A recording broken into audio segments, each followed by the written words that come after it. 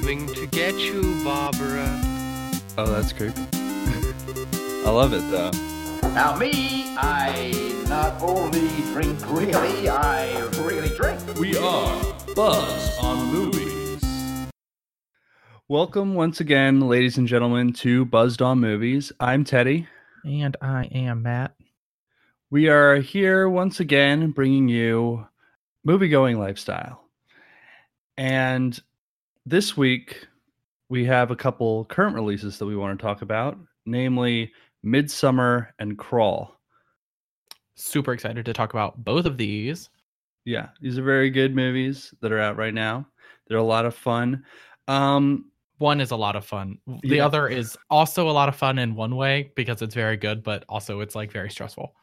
It's very not fun in in like an objective sense, but yes, yeah, but Crawl is legitimately just a lot of fun. Right. Let's be clear on that one. Crawl is great. Absolutely. Midsommar is great too. And actually, if you have any interest in seeing Midsommar, I would recommend going to see it first before listening to this, because it's just a wild ride, and I find that going into it with no expectations was really very much worth it. Absolutely.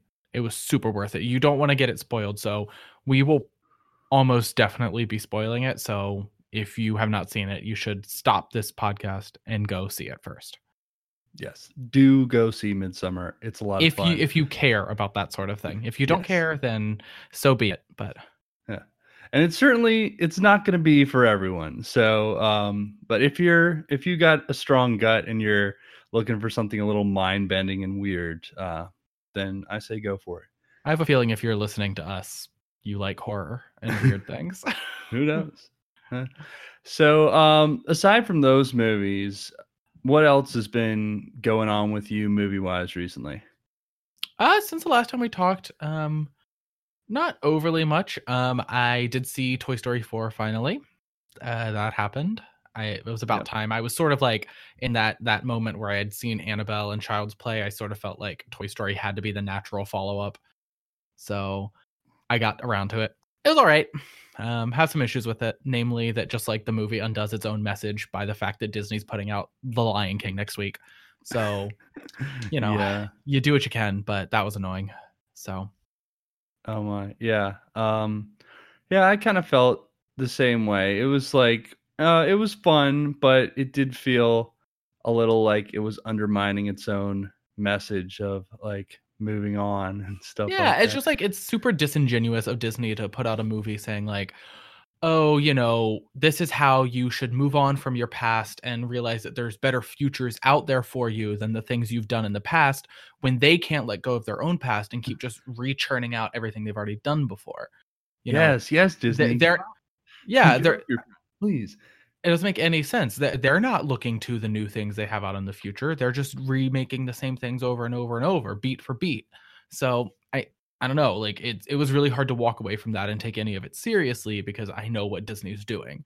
It felt like, I don't know. They were like sort of capitalizing on nostalgia with Toy Story, but then they couldn't even do that fully because it's just like Woody's story. Nobody else is really relevant. So like, I don't know what's going on with this, but it was like sweet, and the animation is amazing as always. So. Yeah. And I really did like Bo Peep. It was cool to see her again finally. So yeah, she was great. It was nice to see her join the cast again. I thought Forky was a lot of fun. Those ventriloquist dolls. I want them gone. I want them stricken from like my memory and Disney's collective memory, whatever it takes. Yeah, those things were really creepy. But yeah, Forky was a lot of fun. Forky was good. His whole like creation just sort of opened up a whole new world in the Toy Story continuity. There's a good Slate.com article about how it's like the purest form of horror is Forky. Like just like knowing that Forky was like alive the moment this little girl like wrote her name on a popsicle stick that was like what essentially like Play-Doh'd to a fork. Like it's terrifying, and like what it says about consciousness. So yes, a life was created in that moment, and yeah, in a truly horrifying fashion. it is forced to come to terms with its own existence. It's really upsetting. Yeah, Very and like dark stuff. a lot of the movie is about that. Honestly, For a children's movie. Yeah. yeah, that's like a thing in the movie is like Forky trying to reconcile with his like being conscious, and I hate that too. So I feel you, Forky. I really do. I also love that Forky's first thing when he like comes to life is just to be like, trash. I'm like, you sound exactly like me. Like we are the same, Forky. I'm pretty sure this was intentional. They're reaching for the millennial crowd. They absolutely are. They know we just say trash all the time. So yeah, I mean, and Key and Peele are pretty funny too. I like their roles a lot. They kind of felt like unnecessary distractions, but they were funny. I did like Keanu Reeves as the Canada man. I just liked that every time he was like, "Yes, we Canada." That was like my favorite thing in the movie. Just "Yes, we Canada." Thank you.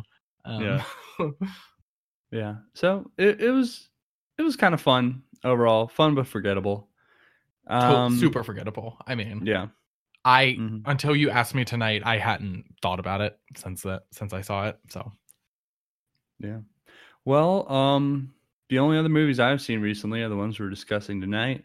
So I guess we can move on to the meat of tonight's program. Super excited. Let's start first with Midsommar. All right. This is a movie that's been very much anticipated for a while, especially in the horror community. So like it's Ari Aster's follow-up after directing Hereditary, which made a huge splash and got everyone excited for what he was going to do next. And got snubbed at the Oscars. Yes, of course, as always. And so this has been hotly anticipated for a while, and was very excited to see it. The basic plot is that these group of young people go to this this ceremonial ritual, some sort of a midsummer celebration of this very insular community in Sweden. And among them are Danny, who's just suffered from the suicide death of her entire family, like her mom and dad and her sister, and her boyfriend, who between them they're having like some relationship troubles recently, and that's sort of been flung by the wayside by this horrible tragedy. So the whole movie after that is basically just all about this crazy shit that goes down at this midsummer ceremony, and there's some wild stuff in it. Sure is. Things get weird. Things get real weird real fast, and it's pretty great, honestly. Yeah. There's a lot of weird. What do you think is the weirdest thing that happened in this movie? Like the scene that you just absolutely were not expecting? Okay, we can go full spoilers. Yeah. So from here on, full spoilers. We're not going to really spend a lot of time summarizing everything that happens in order. Let's just get at some of the real cool moments and try to pick it apart that way. So I think it's like a brief thing, and it's never even really fully explained that I wasn't expecting. I mean, it's sort of like alluded to early on. They say like skin the fool. And then when you see after Will Poulter has been inevitably killed, because you know from like the first moment Will Poulter opens his mouth in this movie that he is going to die, it's like, you are a dickwad. Yes. And you're going to get murdered. He's so obnoxious. Yeah. You're just like that character in the horror movie. But when the character Josh, who first of all, hello, is in the church building and he's trying to look at like that scriptural text they have, and then he turns and he's like, what is it, Mark? Is that Will Poulter's name? He's like, Mark? Yeah. And it's like Mark's skinned face. Like somebody else. We don't even really know who. It's just like a person wearing Mark's skin. I like 100% was not expecting like Texas Chainsaw Massacre style murder to happen in this movie. So I was like, is somebody wearing somebody else's face? I was just like, and like it's like never even like brought up again. They're never like, oh yes, we skin people. It's just like completely like it happens and then it's gone. And I was like, are we okay with this? Like, yeah. Well, and then he was like stuffed with sawdust or something and turned into like a little doll at the end. Yeah. You know, just fun stuff. There's definitely a lot of horrifying stuff that sort of happens off screen, and then you just get to see the end result of later. Yeah, that happens with a lot of like the characters who die in this movie. You sort of like they just disappear, and then you see like their bodies, and you're like, yikes. Yeah, or you don't see their bodies. For I think one of them who I just like don't know what happened to. Maybe I missed it, but so the scene that I found the most bizarre was the sex scene. That's pretty rough, yeah. Which is just absolutely one of the most like off-putting sex scenes of all time. But yeah, just like so so Christian is having sex with the young woman from the commune, and like they're surrounded by other people from the commune who are all naked and singing to them. And that the audience in the theater was just so unsure how to react to this. Like there was like long silences and then just like laughing at very specific parts of it. Like when the one woman starts singing and like reaches forward to touch Christian's face, everyone was just bursting out laughing. Absolutely. That happened to mine too. I think so that scene was weird. That scene was really fucking weird. And it was like, yeah, I don't even know, because like that character, Christian, or as a lot of characters like to pronounce it, Christian. I don't know why they were all like, I was like, please just say Christian. We're all like, you were all like American English speakers. His name is Christian. He is from it's not that fancy, but he was like drugged out of his mind at this point. I don't even know how he was capable of getting it up, honestly. So maybe they gave him another drug to get it must have been like the drug like made him hard. Like it was like Viagra and also something else. But that scene was weird. What I think is interesting about that scene is how like all of the other women around the girl who's being penetrated are like mimicking her, which is like really weird. Like, yeah. It's like this like collective sex they're all having. Like the whole group of women is like all having sex with him at the same time, essentially. And it's like, it's a very strange moment. Yeah. I mean, I think the movie has a lot to say about gender. And maybe that's all a part of that. And it's probably very important, but I just remember being sitting there like, I'm not used to seeing this. So this is a new one. Yeah. That was another really bizarre part of the scene when they started like all making the sex noises together. Yep, together. Yeah. And then like then there was like a cut outside. You could see that you could still hear it outside. And you can definitely that's how that's how Danny knew what was going on. And also, is it coincidence that like this is not real. This is like a tangent, but her name is Danny. We just all had a season of Game of Thrones where a character named Danny went full batshit. I'm just saying that I'm not sure that it's not connected. Yeah, no, I can see it. Yeah. But that's sort of like what? Yeah, the sort of collective noises was like sort of was carried on other places in the movie too. Absolutely. It was sort of like a collective processing of emotions or something. Especially like in the next scene where Danny's having like a panic attack and like it's all with the women specifically. Yeah. I think it's very important to point out that it's like the women in this like commune. When one woman something is happening, they all react together with her. Right.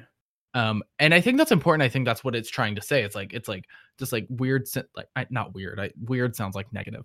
It's just like sense of community that they just like automatically have because they're just like women in this commune. And like when one woman goes through something, they all go through it. which is honestly very, I mean, I think that is a powerful statement because you don't see that with like the men in this movie, for example. Like what we do see from the men in this movie is like Christian stealing Josh's work and thesis. Like, so like, Well, yeah, you I know. mean, the people outside the community are just, screwing each other over and backstabbing all the time. The community seems to have like a different way of doing things entirely. And I think that is part of the overall message of the movie. I don't know if it's like this is the movie's message, but it's definitely a theme, in that like a community is valuable in dealing with grief and loss. I mean, a lot. Yeah, the whole movie is about dealing with grief and loss, right? And so, like, a community's part in that, I think, is central to what this movie's talking about. Right. Part of what's so traumatic about Danny losing her family is like you lose that your own family, your own community. And so part of this movie is just an attempt to find a new community, which she pretty much does in the end, I guess. It's implied that she's going to become part of the commune after being crowned the May Queen. Of course, being a part of the commune comes with its own downsides. Like you won't live past the age of 72, so that's a bummer. You just won't. You'll have to throw yourself onto a rock. Yeah. Which was, I mean, honestly, so speaking of like shocking scenes, I almost said this scene. It like the scene where a couple of 72-year-olds climb onto a cliff and fling themselves onto this massive rock is like, it's like sort of like the whole scene building up to it. You really know what they're gonna do. Like it's like this is going to happen. I've watched Hereditary. I know who Ari Aster is as a director by now, even though it's only been one movie. Like I just know who he is, and he's gonna make us watch this. But like, I honestly didn't expect it to be as like vicious as it was. Like it's like you watch a face fully implode. Like and it was like I did not expect to see like a face bursting open like that. And then like the guy doesn't even have the luxury like the woman had who like just went face down and just died immediately. He breaks his legs. It's, you know what? It's like Child's Play. It breaks like everything. Yes, it is kind of like Child's Play, isn't it? I don't know if it's like that, but I just think like well, I was thinking about when he falls with the lights and his like legs break. Yeah. Just like the gore and the violence in that scene is just done so like matter of factly. Yeah. Like with that long shot of them just like falling off the cliff, and it's just their bodies just sort of like explode.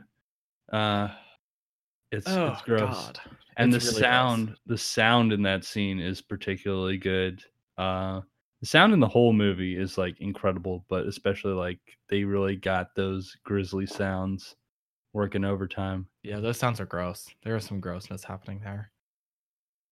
But it was a good sequence, and it was a good like moment where like the horror became like real, right? Like for a while it was just like, oh, they're like here to do drugs and things are kind of weird. Although I gotta say, if I ever walk into a camp and I see a bunch of people who are matching and I'm not matching immediately, it's like time to leave. Like I know that from that moment, it's not safe to be there. They're a death cult. I should go. I don't know why it took them so long to figure that out, but they just thought they were guests there to experience the festival. But the drug scenes in this movie are insane. They're good. Absolutely some insane. Really good stuff. This movie like really has a very psychedelic feel throughout the entire movie. There's just so much strangeness going on. But especially during the scenes where they like take mushrooms or do like the hallucinogenic tea, there's just something about it. It's like a very subtle warping of the backgrounds and stuff that's not like full on Fear and Loathing in Las Vegas style drug trips, but just like a more subtle feel that really makes it a lot like creepier and seems more realistic. Right. Absolutely. Yeah. It does feel very realistic. It's like this like weird like bubbling happening in the background. Like everything is just like slowly warping. Mhm. And it, And yeah. that sort of weird. adds to like that feeling of discomfort that sort of grows throughout the movie. Right. It's a very anxiety ridden film. There's It just is. all these times when you're like, oh my god, like this is a terrible situation. What is going on? Which makes sense And- because Danny is like anxious the whole time. I mean, Yeah. she just like is like you see her repeatedly asking for like help sleeping. She needs sleep medication from Josh. She's like freaking out all the time. She's got this terrible fucking boyfriend. I mean, he's just like I don't even understand whatever. He's just terrible. he's the worst. And like I guess like that's like a big part of the movie is also like this toxic relationship, right? And like Yeah. it's easy to make the movie just about like, oh, toxic relationships are bad. And like I do think that's important. I think Ari Aster is saying a lot about like deadbeat boyfriends. I think that is like a point he's trying to make, and I think that's important to discuss. But I think a lot of it is not necessarily just straightforward about that. I think it's also about how people cling to that after loss. People will cling to whatever makes them feel like they're at home, even if it's like holding them back from moving forward, which is I think what's happening here. She should be moving forward from what happened, and of course nobody ever moves forward from your sister committing suicide and taking out your parents in the same stroke. Like nobody ever recovers from that, and that's reasonable. But like she has this boyfriend who is like absolutely doing the opposite of facilitating. Like he is just terrible. He's self-absorbed. He doesn't care about her. We see early on that he wants to break up with her but doesn't do it.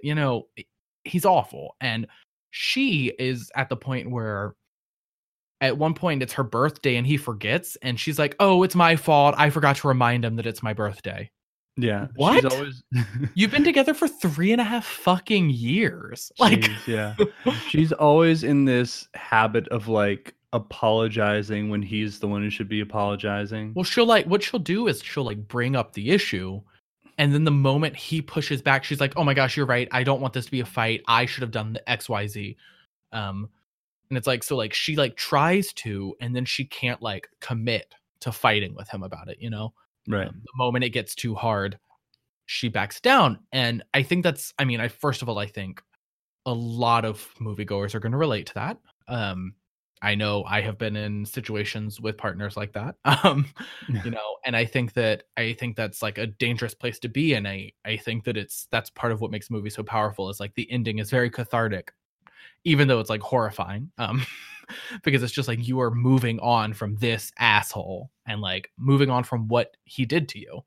Because he just like doesn't care. I mean, this is the type of guy who decides on a trip to Sweden, I'm going to write my thesis on this camp.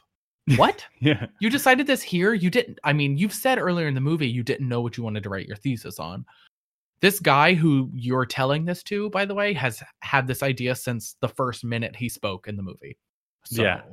That scene was so absurd, and that really typified his character. Like he doesn't think about anything. He doesn't think about anyone else. He doesn't like do any proper planning or anything. He just sort of does things whenever he feels like it.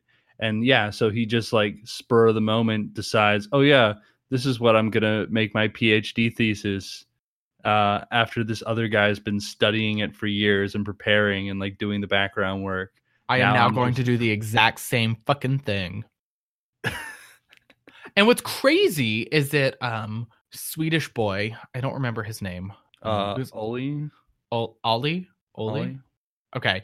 Yeah. He like goes to ask the elders like, oh, can they actually write their thesis about this? And he's like, oh, Josh and Christian, you now have to share this thesis. Which is crazy. It's fucking insane. Like, no, say no to Christian, say yes to Josh. Honestly, it's that simple. It's Pele. And Oh, it's Pele? Yes, Pele. Ollie is the guy from Hostel. That's who I was thinking of. Okay, we should, bringing up Hostel again is actually relevant to this, so that's like very funny. Americans abroad, Yeah. get themselves into trouble because they're fucking idiots. So And classic. they run into an organization or group of people who In Europe. who has some nefarious purposes wherein they victimize outsiders. I'm not saying it's a direct correlation, but there's something there. There is definitely something there. Yeah. Speaking of other movie connections, though, I think this shows us that Ari Aster's not letting go of creepy cults, is he? No, I think sure not. he might just form his own cult one of these days. I think he's just laying the groundwork. He's getting there. It's gonna happen. But like, I feel like his cult is going to be not creepy, right? Because he's writing about all. Well, this one, it seemed to be in favor of the creepy cult ultimately. So Right. I mean, they obviously did some pretty bad stuff, but there's definitely some arguments being made as to the merits of this society. they're just like very unforgiving. Like yes, 72-year-olds jumping off of cliffs to kill themselves is pretty bad, but it's also sort of like one of those things where it's like, I mean, I don't know, like you're 72, you've lived your life. If that's what you want to do, I'm not going to stop you, I guess. But like, Right. like some of their other things they do, like skinning a man alive because he peed on a fallen tree. Like, I gotta say, I get it that that's the ancestral tree, but also the tree is dead. So, like, we need to calm down. It's fallen. It's laying across the ground. Like, maybe don't skin him alive. You would be the one peeing on the tree, wouldn't you, Matt? I can tell I already. pee in so many places when I'm drunk. Like, I absolutely would be the one peeing on the tree. I know it. So, yes, I take personal offense to this because I would be skinned alive, and then my flesh carcass would be used to scare my friend and murder him in a church. So, I don't want that. You'd be the friend murdered in the church, so you should be upset about this too. Oh, well, I mean, at least I'm the smart one then. That's pretty good. Oh yeah, I'm definitely the obnoxious asshole who's like running around drinking and just like making fun of everything. That's definitely who I am. So, just got to own it. That's all. That maypole dance. Oh yeah, that whole scene was like very delirious. I'd say. There's just some. I don't even know how to describe it. Just there was some breathless kind of energy in that whole thing with all the movement and everything. it was interesting. It was really weird. I don't even know what really to make of that sequence. I guess I haven't thought about it enough since the movie, but like the entire premise of this scene is that every night, so this whole midsummer tradition only happens every 90 years. Right. And every 90 years they crown a May Queen who they crown at this dance. And it's basically just whoever can stand upright the longest at the dance. All of the women dance, and whoever is upright the longest wins, and they become the May Queen for that ceremony. And so we are treated to this scene where all of the girls at the thing are dancing around in a big circle, and if you fall, you're out, etc., etc., etc. I mean, you probably know from the moment you hear about the May Queen in the movie that Dani is going to ultimately win the May Queen. That seems like a foregone conclusion. And she does, and it's just like it's an interesting scene. I think that it's about like the dance is about basically just physical stamina, and I think stamina on like a different sort of level is very important to like Dani's like storyline. Like, you know, she's going through grief and loss and this like terrible boyfriend situation, and it's like it really is like who survives this story is the person with the most stamina, and Dani has the most stamina. Like, right, she is like here to weather the storm. The fact that she's still standing is pretty stunning. I mean, she went through some shit. Like, yeah, so, for sure. And also another part of this scene is you sort of see her starting to identify with the society. At first she just sort of feels thrust into this ritual, and like she doesn't really know what she's doing. She doesn't know the dance. She doesn't know what's happening, but she quickly starts to like pick it up and like laugh with the other women and joke around, and even seems to be speaking Swedish with them at one point. Oh my gosh, I forgot about that part. It's like they're speaking Swedish, but then one character is like, we're speaking through dance, so we don't have to actually talk. And I'm like, but it's in Swedish. Like, I don't know what's Yeah. going on. That was a weird moment. I don't know if she's actually supposed to be able to speak Swedish or if it's just like a drug moment and they're all I just think like it's a drug speaking moment. gibberish. Yeah. Yeah. I There's think a it's a lot drug of moment. drug moments. And I also think it just like goes back to that moment, that conversation we had about like how a lot of this movie is about like community. Like I think it's just about like how in this maypole dance she is finding a community now, like Right. a community who is like supporting her and upholding her. Because like think about this like maypole dance. It's a competition to be like the best person at this dance, and yet there is no ill will. Like nobody is like sabotaging one another. Mhm. Like it is all pure friendliness. Like, which is not what's happening when you look at like something like Josh and Christian, who are like, I mean, it's a PhD situation. It doesn't have to be a competition, but it sort of is when you're both anthropologists at the same school. And like they get into a fight about writing basically the same thesis. Like for them, like a competition, they can't just uplift one another. They have to fight about it. In this maypole dance, they are able to like, it's a community no matter what. It's like everybody wants another person to win. Like they're happy to see them win, which is crazy. Yeah. And I think that's not, I mean, first of all, that's not a very American thing. We don't want to see other people win. So that's great. It's great that Danny like is like able to win and everybody like supports her and is excited. And I mean, she immediately, the moment she wins, everybody's like, we will now defer to her judgment on literally everything, including people who should live and people who should die.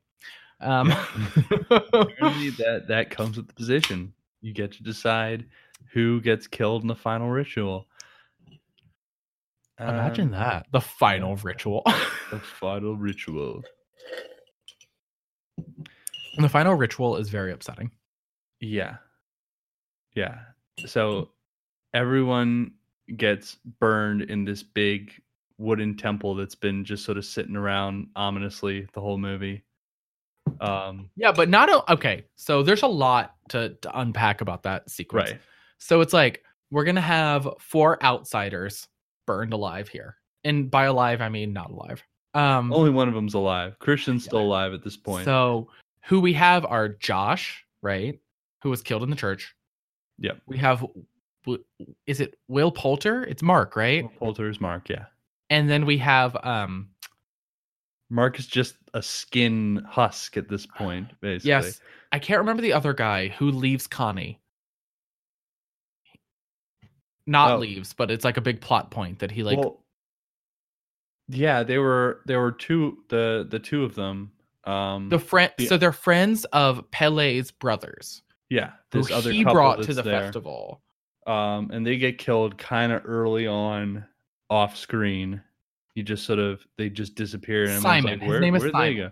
Yeah, Simon. And so Simon, we find out, has been killed when. Yeah, that's a really upsetting sequence. His body's like strung up and he's been like cut open. I don't know. I don't know what happened to him. Pulled out of the back of his torso. He's had like flowers planted into him. Style. I don't know like what's going on. So his body's in the burning barn. Interestingly, who's not in the burning barn is Connie, and I have a lot of questions about what the fuck happened to Connie. She like leaves. We all hear her screaming, and then I have no idea what happened from there. That is a good question. I don't remember. Yeah, I don't remember if we saw her in the barn. I don't think we do. I think it's one of those like things where it's like the horror happens off screen and they're just content to let us wonder. But and then the 4th outsider is of course Christian. What's Christian though can't just like die in it. He is stuffed into a carved and hollowed out bear. Yeah, a bear carcass. He's in a bear carcass. He's basically in a real bear outfit, which I thought was like a very weird. Okay, so major tangent here. This whole movie has a lot of similarities to The Wicker Man. And absolutely. I think a lot of people definitely pick up on that right away. But this one in particular was a very big similarity because that movie also features Nicolas Cage running around in a bear outfit and then getting burned alive inside of a giant wooden man. Right. That's like a big thing.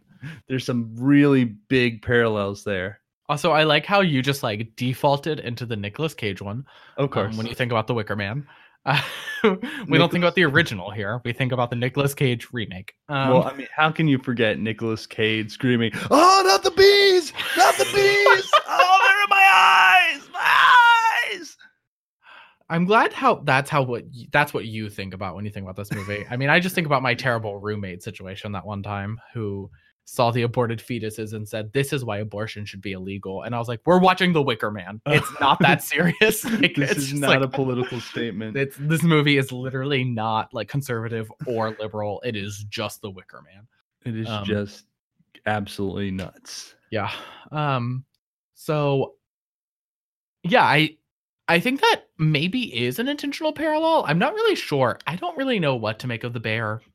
Honestly, the whole thing was kind of weird. I was like thinking about it's a bear. It is a bear. It's a bear. I kept thinking, so, the first time they show the bear is very, very funny. It's like, I think it's Will Poulter who brings it up. He's like, "So is nobody going to comment on the bear in a cage?"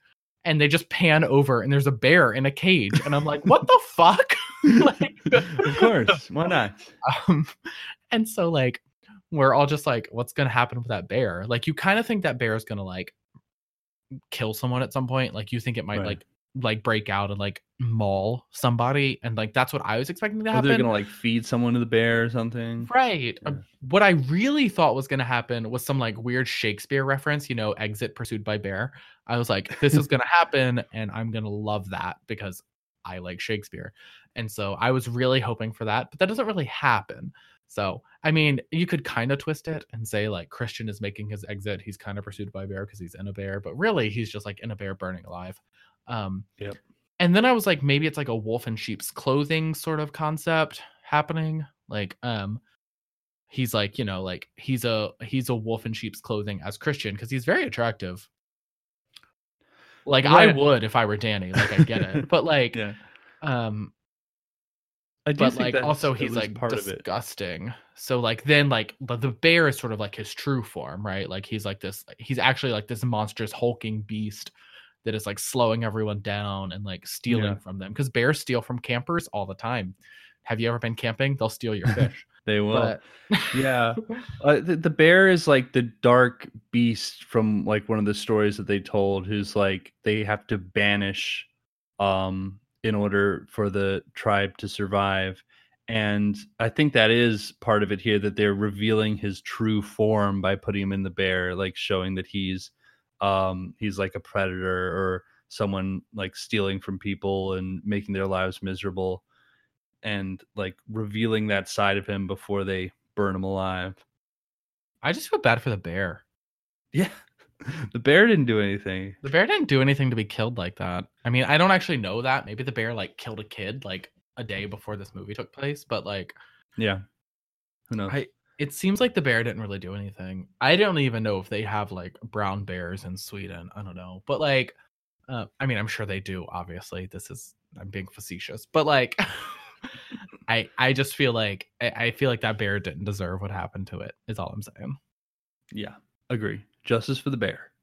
Justice for bears. You know what? Justice for bears. I say this as both an animal rights advocate and a gay man. Justice for bears. All the bears. We're bringing the bears back from the Child's Play episode. No justice for those bears, though. Oh, no justice for those bears. I kind of thought about that. Like, I was like, why are bears like a fixture right now? Can we get some bear horror? Is that the next creature feature horror wave? Are we getting bears? We've had them before, I'm pretty sure. I think there's a movie about a grizzly bear, but have you ever seen Grizzly Man? Yeah. It's like a real life horror. Help. Yikes.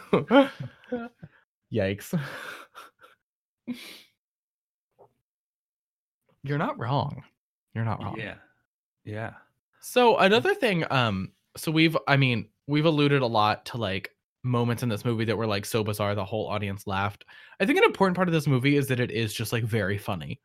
Like it is frequently hilarious and it's like intentionally funny. Like it's not like even like some of the horrifying moments are like kind of like all you can do is laugh. Like it's like I don't know how else to react right now. Like even like in the scene where like he's in a bear costume about to be burned alive, they just like pan out and you see him sitting there immobile in this big cut open bear and he has like this doofy look on his face and it's like what the fuck, like it's like it's like absurd and it's funny. Like, but it's like also like I'm laughing and also like I kind of want to die now because this is really upsetting.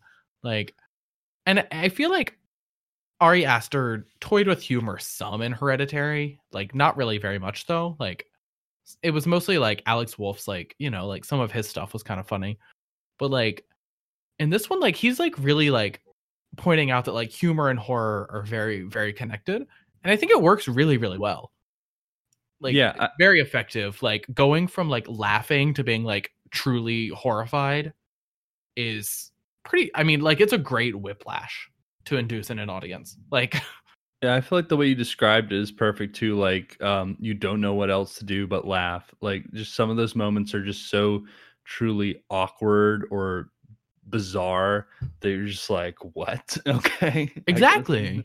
Like yeah, like that sex scene in particular, and just like a lot of the more graphic violent scenes. Like definitely some people laughed when those old people jumped off the cliff, and that's kind of a horrifying scene, but also I did something. not laugh at that. Yeah, that was brutal. I mean, what made that brutal though was like in the moments beforehand. So the way it works is like there's like this ceremony where the old people who are definitely about to die come out last for a feast, and they take this like special drink and they like raise a toast. And like during that sequence, you can see the old woman who's about to kill herself. Like there's like a moment where she definitely doesn't want to do it. Like you see this like look at her eyes and she's like looking upset. And it's like she does not want to be doing this. She resolves herself to do it in the end, obviously. But like there's definitely like this like weird time at the feast table where she like is not convinced. And I'm like, this is really upsetting. Right. There was this air over the whole thing, like it's this great honor that they're having, and yet they don't really want it. Like it's not really a good thing. Which is like what makes the whole movie complicated. Because like if you want to like look at it with a simplistic view, it's like this allegorical story of a girl who's been through a lot and has this terrible boyfriend deciding to move on from her past. Like which brings me back to Toy Story 4. And so and we've come full circle. This sure have been Buzzed On Movies. Thank you. Catch you next week. No. So she like you could look at it that simply. You know, like it's about this girl deciding to move forward. And I think that is like an important part of the story. And I think that's what makes it so powerful. And like why, like after the movie, when I was like writing my little letterbox review, I was like getting emotional because like, you know, like that is a powerful concept to do in horror. It's just like about moving on from the past and to do it well like that. Yeah. But it's also like the community that she's choosing to move on with is not necessarily good. And like, you know, I mean, what's good and what's bad is like subjective, and like I can't make that choice for everyone, yada yada yada. But just like the look in a person's eyes when they know they're about to literally like break their body and like into multiple pieces by jumping off of a giant cliff when they seem to be perfectly healthy, not necessarily in their prime because they're 72, but like kind of, I mean, if there is a prime at 72, that woman looked it. Yeah. So they both like look fine, yeah, like, you know, I don't know, like I wouldn't want to join that community. Like if she's that healthy at 72, she should be able to keep going. Like so I don't know. I think that it's like it's one of those things I mean, the movie is just very complicated because it's like on the one hand, you're very excited to see Danny just like say fuck you to this dude. But then it's like, oh, but you're saying fuck you to join this community that like kills everyone at 72, murders anyone who like pees on a tree, like murders Josh for, honestly, I don't know why. I guess it's because he's taking photos of their scripture. Yeah, that's why. But really, I mean, so part of it is like you see them get killed throughout the movie, and it's always for like one reason or another. Like, you know, Mark was peeing on the tree or something like that.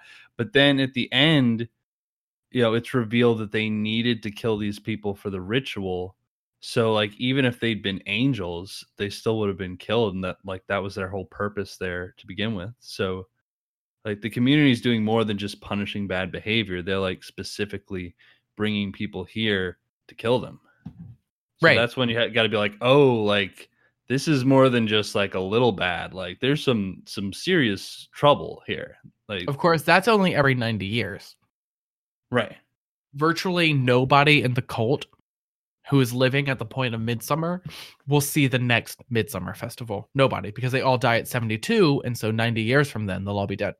So if they only do it every 90 years, like it would be possible for some people to never experience one.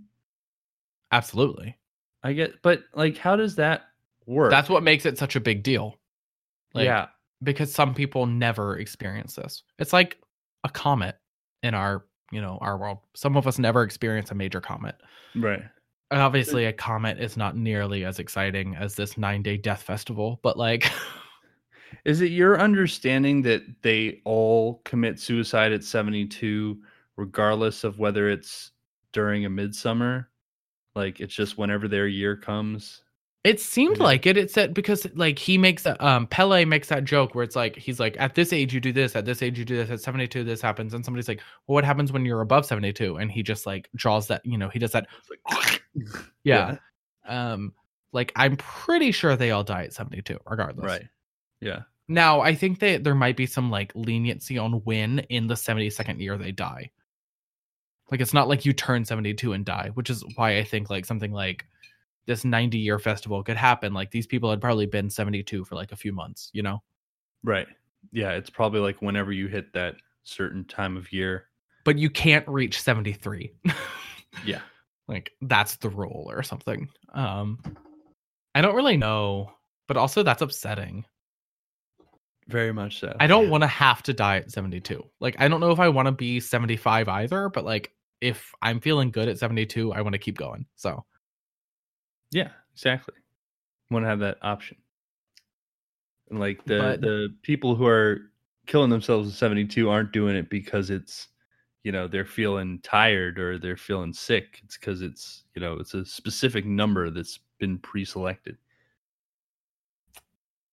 that's upsetting. That's all I have to say on that. That's upsetting. Yeah. Overall, what are your thoughts on Midsummer? You liked it? What was your compared to Hereditary? Oh, I think I liked it even more than Hereditary, actually. Interesting. You might be the only person saying that. Interesting. Yeah. I mean, I loved Hereditary. Let me make that clear. Absolutely loved it. Thought it was really cool and original and very like scary, anxiety inducing, everything. But this one, I don't know, just like I just really liked like pretty much everything about it. The sound was amazing. Like it was incredible to hear the sound design in like a proper theater. They would have like this incredible bass that was used during the more anxious scenes to sort of drive that feeling. The visuals were incredible. I really liked everything about like the always daytime look pretty much, and the costumes and the flowers and everything just created a very specific feel for it. And just overall the way that it like manipulated your emotions and anxieties just I thought was so masterfully done. So yeah, I think I did like it more, and I definitely liked it a lot overall. I mean, I loved it. I thought it was great. I think I like Hereditary more. I just like that Hereditary scared me more. Honestly, Hereditary like kept me up at night. This did not. I'm not going to lose sleep over Midsummer. But I can see what you mean. I mean, I think the message of Midsummer hit harder for me. I think that Hereditary, I mean, I've experienced family loss and I know what that's like, but I feel like, I don't know, Midsummer just like felt like closer to home. So I feel like on like an emotional level, I resonated more with Midsummer. Right. Yeah. And I do think that's part of what makes it, it's a horror in sort of an unconventional sense. Like, yeah, the cult's supposed to be scary and all that, but what's really scary about it is like how it makes you think about loss and anxiety and grief and like all those things that you can feel in real life that you don't need a creepy commune to inflict on you. Yeah, I think there's an important distinction to be made in horror. Like, I don't know, like I get why people expect horror to scare them every single time, but I think sometimes something can be horrifying without being like nightmare inducing. Like, Right. you know, and I think that Midsommar is horrifying, but it's not like scary. Like, I don't know, like I mean, like there are some jump scares and there are moments that I was like, oh God, that's frightening. But I was never like, I don't know, I never like, you know, like in Hereditary, there are moments where it's like all out terror. Like you're like, I am scared to be right here, right now, watching Toni Collette crawl across the ceiling. Like, I'm not okay in this moment. That doesn't really happen in Midsommar the same way, and I think that's okay. It's still a horror film. Like this is a very horrifying movie. And I think horror doesn't necessarily have to be the sort of thing that like, you know, like legitimately like scares you and makes you afraid to turn out the lights at night. Right. Hereditary was that. Midsommar is not. And maybe Ari Aster's next movie will be more like Hereditary. Maybe it won't. I don't know. But I think they're both valid forms of horror. I think there's like a lot of people who like, I've had a lot of friends who saw it and they're like, well, it's not as scary as Hereditary. And I'm like, I don't know why that's your like judgment line for this film. It doesn't have to be as scary as. There are other types of good movies that are all horror. Like, I mean, I don't know. I don't think like I don't know what I don't think Friday the 13th Part 1 is as scary as The Ring, but I think they're both very good. Like, yeah. So. I ended up having this discussion with Lauren after the movie because she didn't find it scary. And yeah, that's basically the position I was taking. Like a horror movie doesn't necessarily have to be scary.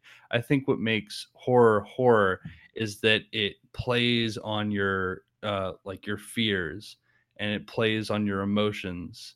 And it does that maybe through scaring you outright, but maybe also by just making you think about dark things and stuff that's happened in your life. And I think either way can be a valid way to approaching horror. Horror is sort of like a flip side to comedy in that regard. Whereas, right. You know, something might not be laugh out loud funny, but you can still appreciate like a black comedy or a surreal comedy as a comedy because it's something that like plays with your emotions in a very specific sort of way. Absolutely. I completely agree. I think it's like, I don't know. I think Ari Aster is doing something interesting with horror with this movie. And I think that like that should be applauded, not like decried for not being like as scary as XYZ. Like, yeah, I know it's not like Michael Myers is coming to murder people. That's like truly terrifying. And we're all like going to lose sleep over Michael Myers. Yeah. Like, but like, it's still like a horror film and it's very horrifying to watch. And I mean, yeah, like the true horror of Midsommar is not necessarily the death cult. It's like watching this girl like subjugate herself to this man for no reason. Like, yeah. But like that's a valid form of horror too, and probably one that a lot of people who are watching this movie can relate to. So I don't know. Yeah. No, I really liked it. I thought it was very good. When I first came out of it, I knew I liked it, but I thought I liked it like less than I did. I was like, oh, that was kind of like, okay, that was good, but it wasn't like, I'm not going to like rave about it. And then like the more I thought about it, I was like, I fucking love this movie. I know. Yeah. It's definitely one of those ones that grows on you as you think about it more. And it's definitely one that I found myself thinking about for like days afterwards. Yeah. I'm just like, I thought about it a lot. That's a good movie. movie. Picturing Danny in that big flower dress. And I just see it for the rest of my life. I was like, I want that dress. I don't know where I'd ever wear it, but I want it. So maybe to my wedding. I could wear the Midsommar dress to my wedding. My future spouse is going to be terrified. I'll just hang like an empty bear carcass like in the corner too. Like, it's going to be fun tonight. No, your spouse would have to wear the bear. Oh my gosh, maybe I'll have a Midsommar themed wedding. Yes, here we go. You heard it here first. It's going to happen. Oh my gosh, I could burn someone alive. I've always wanted to burn someone. Well, maybe we won't go that far. Okay. Teddy, don't get too worried. It's not going to be you. Okay. Well, thank God. One thing that I thought was noteworthy about this movie is, as we're wrapping up here, the runtime. It's very long. It's It's extremely long. 2.5 hours. And normally, when I say like a movie that long is good, it means that you don't feel the runtime. Like, if you can go into a 2.5 hour, 3 hour movie and just sort of breeze through it and it feels like nothing, that's a good movie. But this one kind of takes the opposite approach and makes you like really feel every minute of that runtime, to the extent that it feels like it's probably longer than 2.5 hours, but it's like for a good reason. Like, it feels like a journey when you've come out of that thing. You're like, whoa. It reminds me kind of watching Mother. Which also, God. like, really made you feel the runtime. God, I don't- love I don't Mother. think Mother was even that long, but it just felt so long because it was like an inexorable process that you couldn't extract yourself from. Mother was another horror film that is not like scary, but it's like it is a horrifying movie. And Absolutely. watching that is horrifying. Like so yeah, no, I absolutely agree with what you've just said. I think the movie like intentionally made itself very long. Like there are scenes that are like drawn out, like the cliff jumping scene where it's like this could have been done by any other director in like 5 minutes or whatever, like very briefly. But with Ari Aster, he's like making us watch this whole thing happening. We know what's going to happen. We can feel it. And he's still drawing it out. Like, and I think that's really, I think that's like a part of the movie. I think you're supposed to like feel that like slow creeping dread for a lot of it, where it's like, there's an inevitability to everything that's happening here and you can't stop it and nobody else is stopping it. So you're just forced to watch it play out. Yeah. Which is like upsetting. I mean, that's like part of what makes it a horror film. Like, it's like, honestly, it uses the runtime to turn itself into a horror film, which is pretty impressive because most of us do want to see shorter movies. So using the runtime against us is good for Ari Aster, but also, wow. It's a bold move. It's a bold move. So anything else you wanted to hit on before we move on? Not with this movie. I just want to say that I'm very excited for whatever Ari Aster has next. I'm stoked. I don't know what it is, but I'm ready. And he can make anything he wants, and I'm going to go see it at this point. I mean, I know it's only been 2 movies, but he's proven himself, and I'm excited. More than enough, and more than a deserving follow-up to Hereditary. And it seems that he's sort of building on some of the themes from Hereditary as well. So it'll be interesting to see if he continues to explore the same themes or moves in a completely different direction. He clearly has like a penchant for talking about grief and loss. I hope, just like on a personal level, I hope that whatever demons he's trying to exercise by writing about grief and loss, he has sort of worked through, because I know how that goes. And I do think that like when somebody who is an auteur, like Ari Aster, is making movies with similar themes, like that usually means they're going through it. So like, I hope for his sake that his next movie doesn't have to be about such a heavy topic. But apparently he wrote this movie after a bad breakup, and you could definitely see it on the screen. This movie is about a bad breakup. God, but that's what makes the movie so powerful. Is just like, yes, it's about grief and loss of the most severe level, but also on a very basic level, it's about the sort of breakup that we have all fucking been through. Like, like codependency and shit like that. We have all dealt with that. Like, and so like, that's what makes like this movie so good. But again, for Ari Aster's sake, I hope his next movie can be about like, I don't know, like a more colloquial horror that, we don't have to like write personal essays for college about. So we hope you're doing well, Ari. Yes. So with that, let's move into slightly lighter fare and talk about Crawl.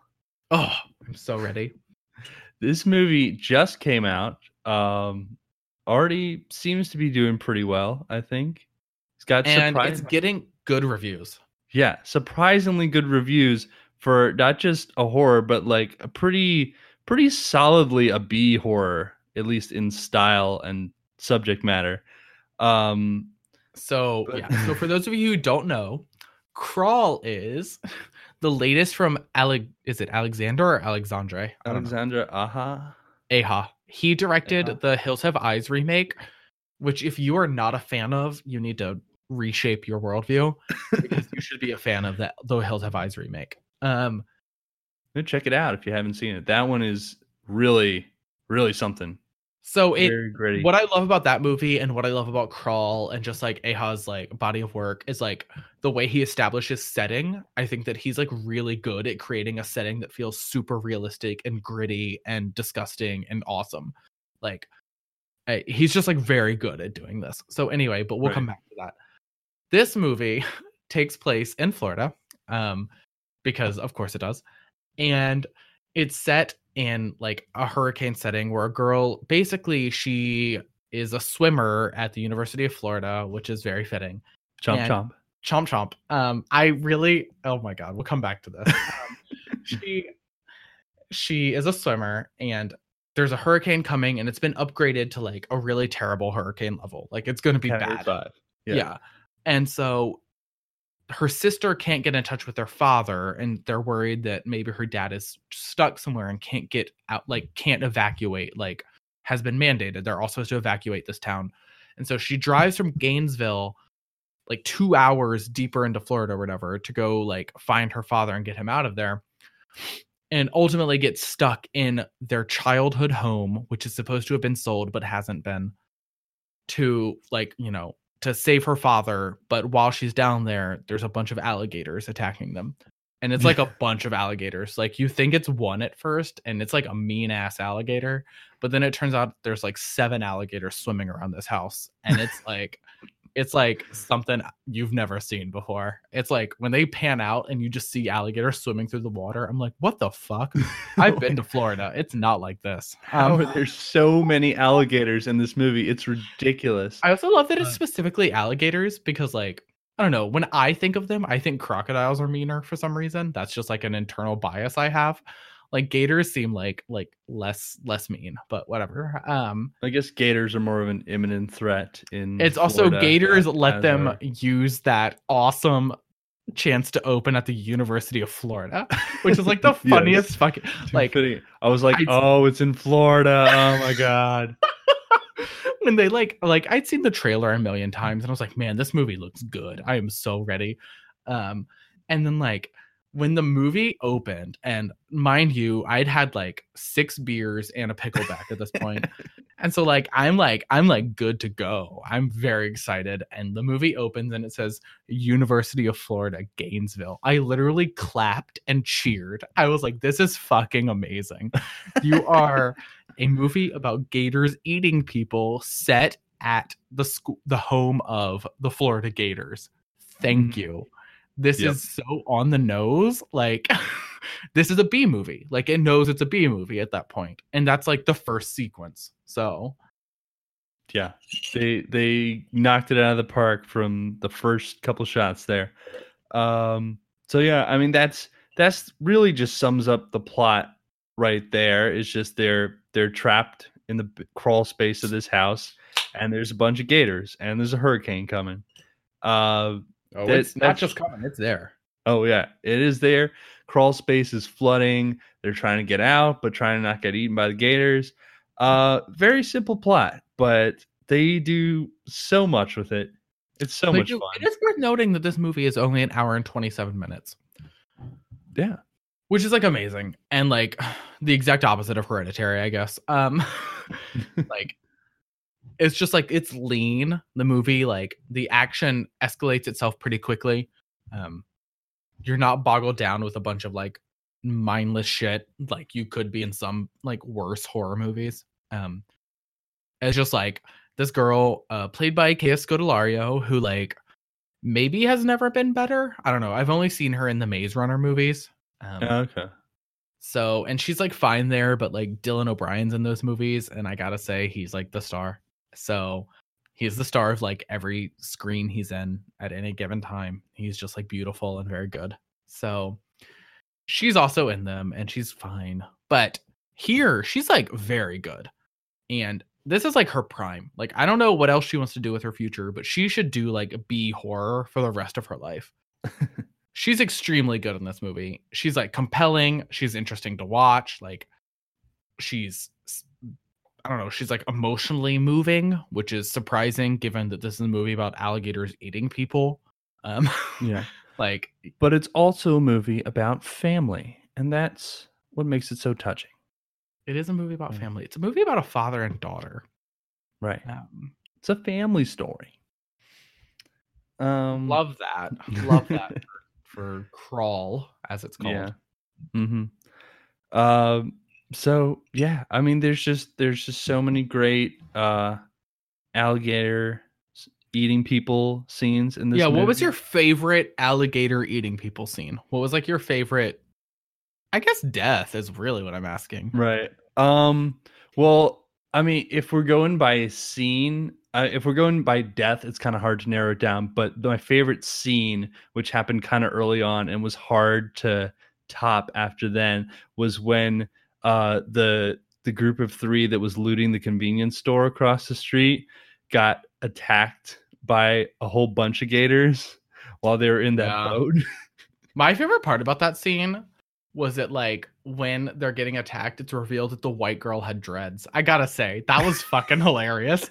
Like, it was just like, they've been like these like people looting a store and it's like yada yada yada, and then the girl's getting attacked and her hood flies off and she's just like this white girl with dreads, and I was like, Jesus, of course you are. Like, oh my god. So, I thought that was very funny.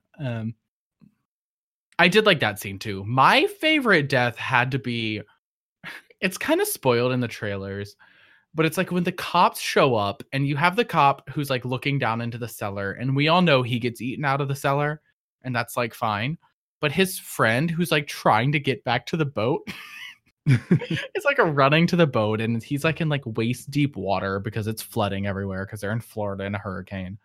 And so like, also that's a crazy thing about the state of Florida. When there's a hurricane, just like the whole state goes underwater and everyone thinks this is a normal place to live. Anyway, Totally like normal. He's running across the water and he like gets attacked by the alligator and it picks him up and it throws him, and the other alligator grabs him out of the water. And then it doesn't end there. He falls into the water and like there are like 4 alligators around him and they just rip him apart. Like you see his head come off, and I was like, what the fuck? Like, Yeah, that was why one do of we those. hate this man. Like, Fuck that guy in particular.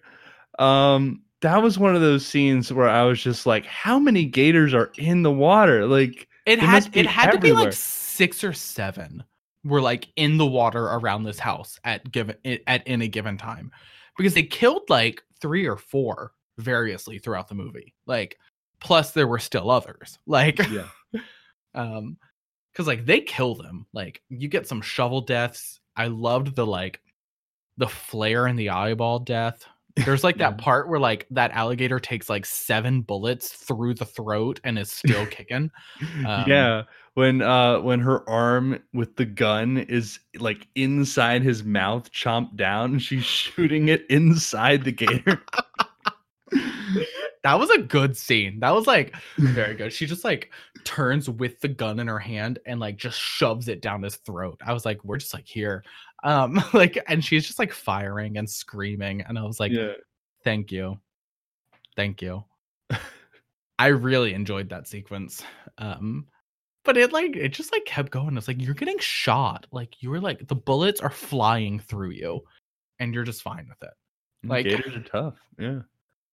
that was up there. I don't know what my like single favorite sequence was, although the dad getting his arm ripped off was also pretty good. Yeah. Oh, Because that was brutal. Like, there was like some grisly violence in this movie, but a lot of it sort of like happened like just beneath the surface of water. So like it was like kind of like, right. you know, Like like it there was like a filter, you know, like you a lot of the weren't seeing- gator bites, you didn't really see like torn flesh or anything. You just sort of saw a lot of blood. Right, but with the father's arm, You see his arm like bend fully backwards. It's just like an arm should not bend like that. That's Yep. bone. You see the bone snap. The and father you see- honestly gets like the worst of it. You get to see his arm get bent backwards and ripped off. And you also, when the movie opens, he's laying into crawl space with his his bone cracked fully in half and his bone Yeah. sticking out of his leg. And you have to watch him like snap it back into place. Yeah, that scene was really gruesome. I remember during that scene, I'm sitting there. That's pretty early in the movie, so I haven't started to sober up yet.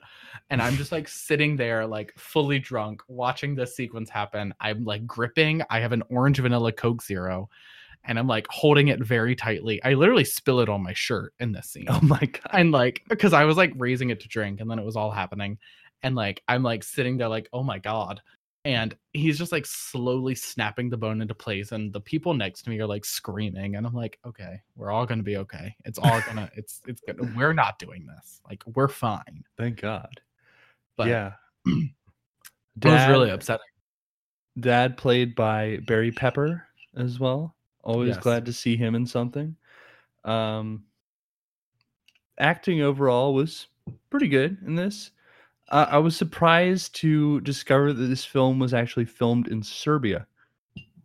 What? Like, yeah, did you catch that in the credits? I can't it's believe we're like- going back to Serbia after a Serbian film. Oh God, no! This is a Serbian film, I guess. Well, it's Don't shot say in that. Serbia. Don't say that.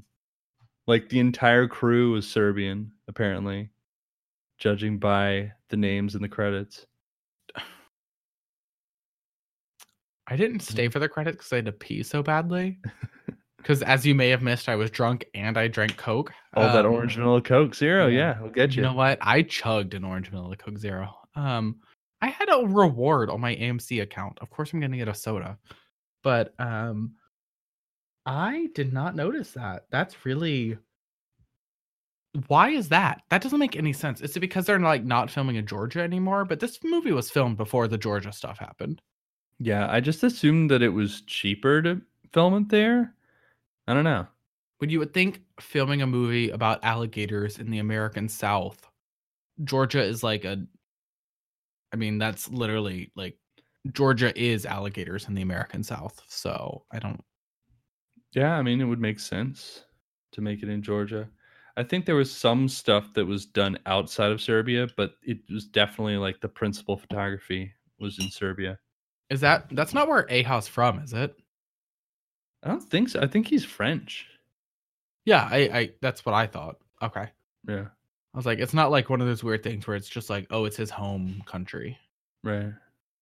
But I guess not. That's really weird. I don't know why it was filmed there then. Yeah, strange. Doesn't make any Maybe. sense. Maybe it was financed in Serbia or something.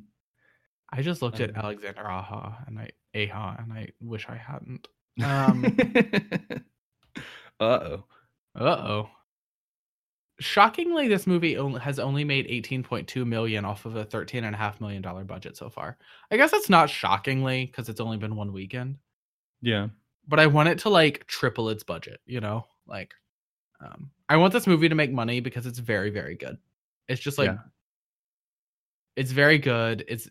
It's really fun. It's like the sort of movie that I'm gonna buy on Blu-ray and I'm gonna watch it like every summer. Like I'm going to. Every time late summer rolls around and it's hurricane season, I'm gonna watch Crawl. Like, Yeah, it definitely Yeah. has a good summer vibe to it. yeah, like, and there are definite drinking games to be built out of this movie. Like, you can watch this on repeat just for like the absurdity of it. It's like a creature feature, which I love. I want to bring back good creature features. When was the last good creature feature that we'd had? God, yeah. Was it The Host, which is like a weird creature feature? It's not even like a real creature. It's just Very like a weird. giant monster. That's um, a very unconventional monster movie. Like, Yeah, I don't know. and I mean like a real one. I don't mean like Sharknado, which like does not. I was thinking of Sharknado, but that's like, yeah, But like that's a Sharknado different doesn't one. take itself seriously at all. Like Crawl doesn't take itself so seriously that you can't like it. Like, but it definitely like sees itself as like a viable film. Like, Right. you know. It's not. Whereas it's like not- Sharknado, it's like, no, we think we're a joke. Like, that whole thing, the whole movie of Sharknado is just like a joke about how bad, cheap of a movie you can release and then still have people see it. exactly.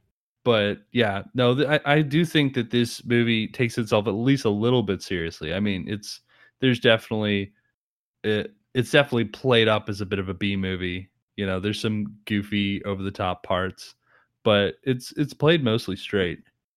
And Exactly. yeah, I think And it I works that's pretty a good well. thing. Yeah. I'd like to see more of that. I don't know. It's hard to do because like creature features are no longer. I don't know. We're just like not as scared of animals as we once were. Yeah, Like you couldn't make Anaconda right now and nobody would take it seriously. But although honestly, shocking, Anaconda has not been remade. yeah. You'd think that would come around at some point, but you know, like you said, they're not really in vogue right now. If Was we ever see- J-Lo in Anaconda? I think so.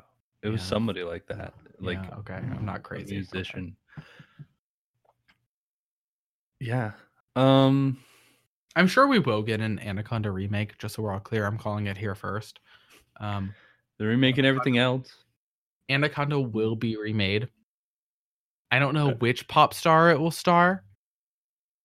Probably like Iggy Azalea. That just seems like the obvious choice here. Or Rita Ora. Iggy Azalea.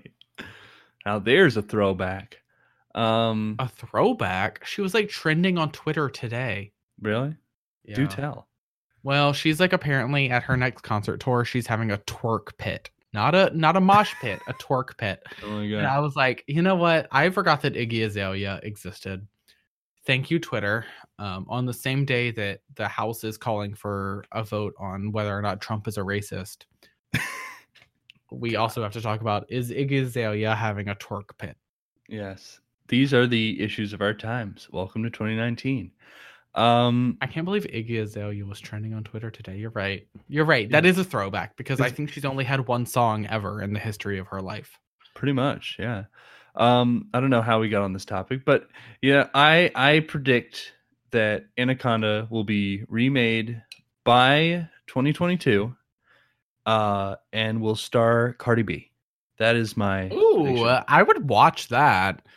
Cardi B just playing herself. Like it's just like Cardi Of B. course. Just totally Because I no love just character at her. all. Just- I honestly, I have never, I'm like 90% positive I've never heard a Cardi B song in my life, but I love her and I want her to like have everything in the world. And I think that I would go see that movie in a heartbeat because she's amazing based right. on social media. Let's make it happen. Hollywood, that's a freebie for you. Go get that done. Everybody would go see the Cardi B Anaconda remake. She has to survive though. I don't want to see her die by Anaconda. So yeah. She has to like kill the Anaconda. Like she has to like behead it with like a massive sword. Ooh. Or it could star Nicki Minaj and they could play Oh Anaconda. my god, that's perfect because Anaconda and Anaconda. Yeah. It should star Nicki Minaj, but also Sir Mix-a-Lot. They should be the dual stars. It should be both of them. And like the whole thing is like they're both trying to escape this anaconda, but like it's like some weird thing where it's like the lifeboat only fits one person. And so like they have to like vie for a spot on this lifeboat or something. And so like they're fighting for it and there's like the anaconda attacking them. But in the end they come together somehow because like obviously they're friends because he let her sample his song. But like, Right. you know, that's what should happen. That's how it should go. So, They bond through music and come together to defeat the Anaconda that they've been singing about all along. the rest of the cast is just emo kids who had snake bites when they were younger. They all die. all the emo kids die. Yes. Yeah. At least one of them just gets their lips ripped off and bleeds out. But Oh God. that'd be terrible, wouldn't it? I've never seen that happen in a horror movie. Just somebody get their lips ripped off. So putting that out into the world. Let's do it, No. horror. I've definitely seen piercings get ripped out in some horror movies. Oh my god, I'm thinking about Green Inferno. That happens. Oh, that does. It's a septum. It's a septum. That seems like something Eli Roth would do. I remember I was watching that and like it was like a date. And so first of all, I'm watching Green Inferno on a date, which tells you what it's like to date me. Yes. Welcome to Dating Matt.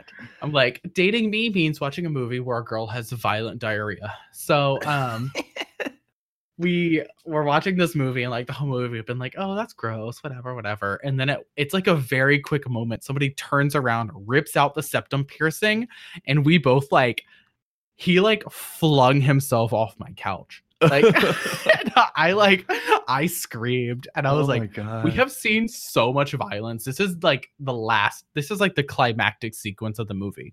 Like, I'm like, we've seen so much already. This should be nothing. But somehow it's just like a septum piercing getting ripped out. It was just like, no. One of those horrible visceral things where you can just like feel it happening to you. You're like, You really no. can. Yeah. You can. There's a scene in Punisher where the bad guys Which Punisher? There's like so many Punishers. Oh, I think it's the original movie from the 2000s. Where they the bad guys torture this guy who has like the original movie is not from the 2000s, but continue. I mean, whatever, the one they made in the 2000s, the one that came before Punisher Warzone. Okay. Oh, okay. Yeah. That was just called Punisher. Yes. So and the bad guys are torturing this guy who's got like a ton of facial piercings by just like pulling him out with pliers. Yeah. Oh. That's, you don't really see a lot of it, but you see the aftermath of it, and it's like, oh God. That's terrible. Yeah. I don't need that. I really don't need that. Mm-mm. Just so you're clear, there is a 1989 Punisher movie. Right. Yeah. I was sure that there was like an older adaptation, but It's honestly shocking that there weren't more 80s Punisher adaptations, because the Punisher is like pure 80s action. Like, yeah, it's like Death Wish kind of. oh my god. Yeah. Well, Death Wish. Remember the Death Wish remake? I know that just happened like last year, but remember that? I still can't believe that movie got remade in the 2010s, especially in the way that it was remade. I mean, speaking of good Eli God. Roth, I mean, it's Eli. Yeah. Oh, Eli. Yeah. So we've But- gone on a tangent from Crawl. Quite the tangent, in fact. Yes. It was a good tangent. I think people will enjoy this tangent. We looped onto Eli Roth at least twice, so we got that covered. I was about to say, honestly, we've never covered an Eli Roth movie, so it makes sense. Like, we did Hostel. We literally did like the most iconic Eli Roth movie. But, Okay, yeah. Cabin Fever might be the most iconic Eli Roth movie, but yeah. I feel like people don't remember Cabin Fever as much these days. Like, one of my roommates literally said within the first like 5 days of me living here that his favorite horror movie was Cabin Fever. So it's a good one. I like it. It's yeah, got like I was a like, weird, that's very shocking, because it's like very funny. Like, it's It wa- ridiculous. It walks a very strange line between horror and comedy, where it's not really a horror comedy, but there's still so much comedy in it that it's like, what's going on here? That's a very strange movie. Oh, I yeah. love Cabin Fever. Maybe someday we can cover Cabin Fever and the remake and all of the sequels. The Pancake Kid scene. Don't say it. Don't bring it up. Don't talk about it. I don't want to hear about it. Pancakes. Have you seen Cabin Fever Patient Zero starring Sean Astin, aka Samwise Gamgee? Because I have. I don't think I have. I think I've seen Cabin Fever 2, but I do not think I've seen that one. I think I've seen every Cabin Fever movie. So I actually think I've seen every Eli Roth movie. Is really what it is. But Wow. so like so Cabin Fever was connected to Eli Roth, so I watched the whole franchise. You know. Right. But Crawl, the movie we are reviewing, yeah, Crawl. It's just like so good. Like, you don't really like there's not a lot of like deep conversation to be had about it. Yeah, it's just kind of, it's one of those ones you just got to see. Gotta see it. It's fun. It's a monster movie. There is some like there's like a thematic arc here. It's about like this girl whose like parents had a divorce and like, or no, the mom died, I guess. I don't really know. No, they got divorced. Okay. Wow. See, that shows how much the thematic arc I'm trying to bring up actually matters. So Yeah, it really like it's there for to give them something to talk about, but it's it not really is like the estrangement between father and daughter does matter. Like, and so like they got a divorce and the daughter and father are not as close as they used to be. And like that does matter to this movie. Yeah. So, and that's relatable. Like a lot of people can connect to like split parents, you know? So, yeah, and part of it's like obviously the dad was like attached to the house, which is why he was there in the first place trying to save it. Because it's like the last remnant of their life that they had together as a family. exactly. But obviously part of the whole movie is this house is gradually filling with water. And it's clear by the end of it, like there's no way this house is going to be livable at the end of this. Like it's going to be useful. It's going to be useless. But also they're literally drowning in their old house. They're drowning in their past. And they need to escape it. They need to move on. And so part of it's got to be like they have to be ready to give this house up. They have to escape alive. And that's what matters, not whatever's in the house. There also is a very funny scene where they get out of the basement and they get to a boat through some ridiculous shenanigans. But then a huge wave comes by and washes the boat right back into the house. Oh yeah, that's really fucking good. It just like they get in the boat and immediately just like the wave just like crashes the boat straight through the wall.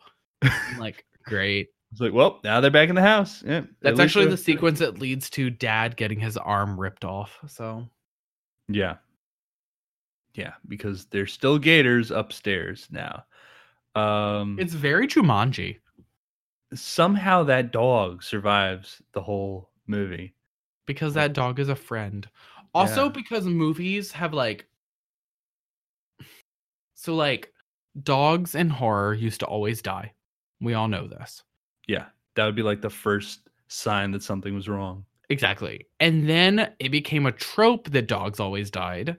So now horror is trying to react to it by like introducing a dog and then not killing it. Yeah. And now it's a trope to not kill the dog. It's like maybe the pets shouldn't be a signifier that something bad is happening. Maybe find something else to do altogether. Right. I was pretty sure that I saw the dog die in the trailer, but apparently that didn't happen. I felt like the trailer was actually pretty good at not really giving away a lot of what was going on. Like it wasn't clear from the trailer that there were multiple alligators there. Yeah, I thought it was one alligator in the trailer. Yeah. And they also really didn't show a lot that didn't happen in like the first half hour. So pretty much all they showed was like them getting caught in the basement and discovering there was a gator, and then like the cops showing up and getting attacked by the gator. And like that was pretty much it. You didn't get to see like any of the third act, which I thought was really nice to have that kept as a surprise. Absolutely. Yeah. It was smart. It was a good choice. Love that. Love when a trailer like holds back and gets you excited to see the movie without giving it all away. I love that just like smart horror trailers. Like some trailers just like intentionally mislead or hold back a lot. Like Crawl held back a lot. It gave you enough to be like pretty excited about it. Like I remember every trailer I was like, yes, I will be seeing this fucking movie. Yeah. But like, and then you look at like Ari Aster like doing Midsummer, where it was just like it's very tantalizing. I have no idea what the fuck is happening in any of it. Like, or like the Hereditary trailers, which like literally misled you. Like they made you think one little girl was the main character of this whole movie. Like, so I don't know. Horror trailers have like kind of figured it out. They're like, we're gonna do this. Good horror. There's some bad horror out there that has not figured it out and gives away the best scares.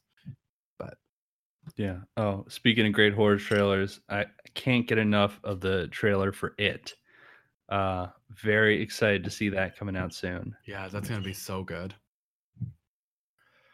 It looks great. I mean, I've seen it in front of like every movie that I've seen within the past like month, but man, it looks so good. Mm-hmm. All right, so I think that's about it for Crawl. Yeah, it's just a lot of fun if you're into kind of a weird B horror creature feature. It's right up your alley. And if you're not into that, then I don't know who you are. You should be into it. Yeah, give it a try. It's worth a fun summer afternoon or evening. So yeah, with that, I think we'll close out this week's discussion. I don't really know what we're gonna do next week, but we'll find We'll something. figure it out. Yeah. Yeah, there's a lot out right now, a lot going on. We're probably gonna have to talk about The Lion King at some point, just because we've Kill referenced me. it so much. Yeah. I don't know. What I've seen so far does not look good, and in fact, has made me even less into the idea of seeing it. Yeah, I agree with that. But I also feel like we've talked about it so much now. We kind of have to give it a chance at least. Oh, right? we have to see it. There's like a 0% chance that I won't see this movie in theaters. But I just don't want to. Yeah. At But the there's some musicals other are things good. we can talk about, and we'll figure something out. So it's okay. Right. Yeah. We'll let you know what's up. But until next time, you can check us out on any of the major podcasting platforms. We're on iTunes, Spotify, Google Play Music, Google Podcasts, all that. And you can reach out to us on Twitter at BuzzedOnMovies or by email at buzzedonmovies@gmail.com. Let us know if we're not on any of your favorite podcasting platforms.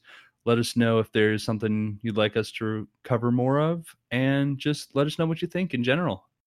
Don't be a stranger. And until next time, we'll see you at the movies. We will see you at the movies.